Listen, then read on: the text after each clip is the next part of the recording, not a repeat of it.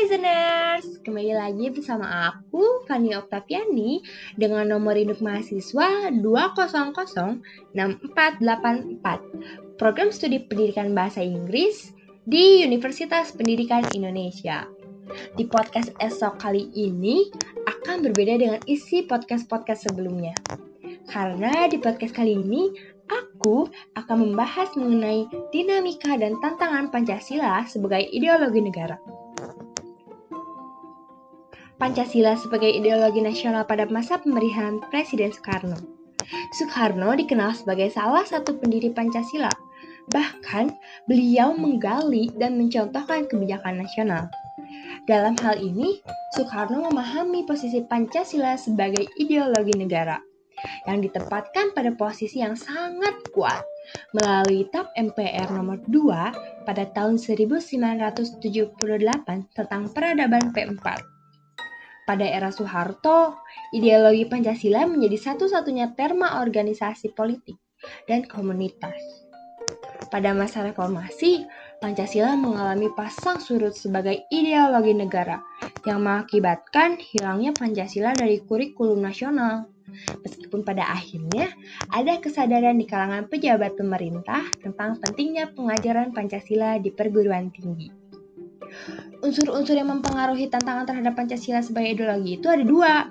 Yang pertama, meliputi faktor eksternal, dan yang kedua, meliputi faktor internal. Adapun faktor eksternal meliputi hal-hal berikut. Yang pertama, pertarungan ideologis antara negara-negara superpower antara Amerika Serikat dan Uni Soviet pada tahun 1945 sampai 1990 yang berakhir dengan bubarnya negara Uni Soviet sehingga Amerika pada saat itu menjadi satu-satunya negara superpower. Yang kedua, menguatnya isu kebudayaan global yang ditandai dengan masuknya berbagai ideologi asing dalam kehidupan berbangsa dan bernegara karena keterbukaan informasi. Yang ketiga, meningkatnya kebutuhan dunia sebagai akibat pertambahan penduduk dan kemajuan teknologi, sehingga terjadi eksploitasi terhadap sumber daya alam secara masif. Dampak konkretnya adalah kerusakan lingkungan, seperti banjir dan kebakaran hutan. Adapun faktor internal meliputi hal-hal sebagai berikut.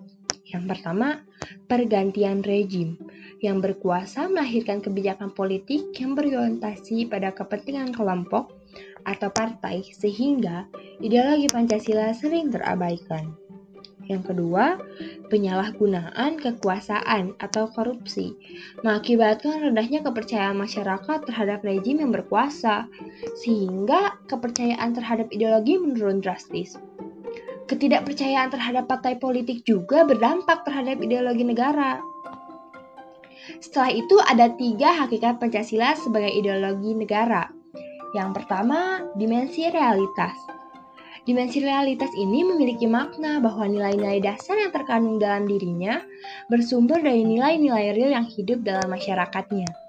Yang kedua, dimensi idealitas.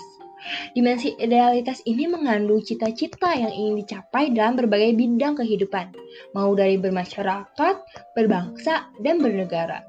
Dan yang terakhir, dimensi fleksibilitas. Dimensi fleksibilitas ini mengandung relevansi atau kekuatan yang merangsang masyarakat untuk mengembangkan pemikiran-pemikiran baru tentang nilai-nilai dasar yang terkandung di dalamnya. Cukup sekian dari aku. Terima kasih sudah mendengarkan. Selamat bertemu di podcast selanjutnya.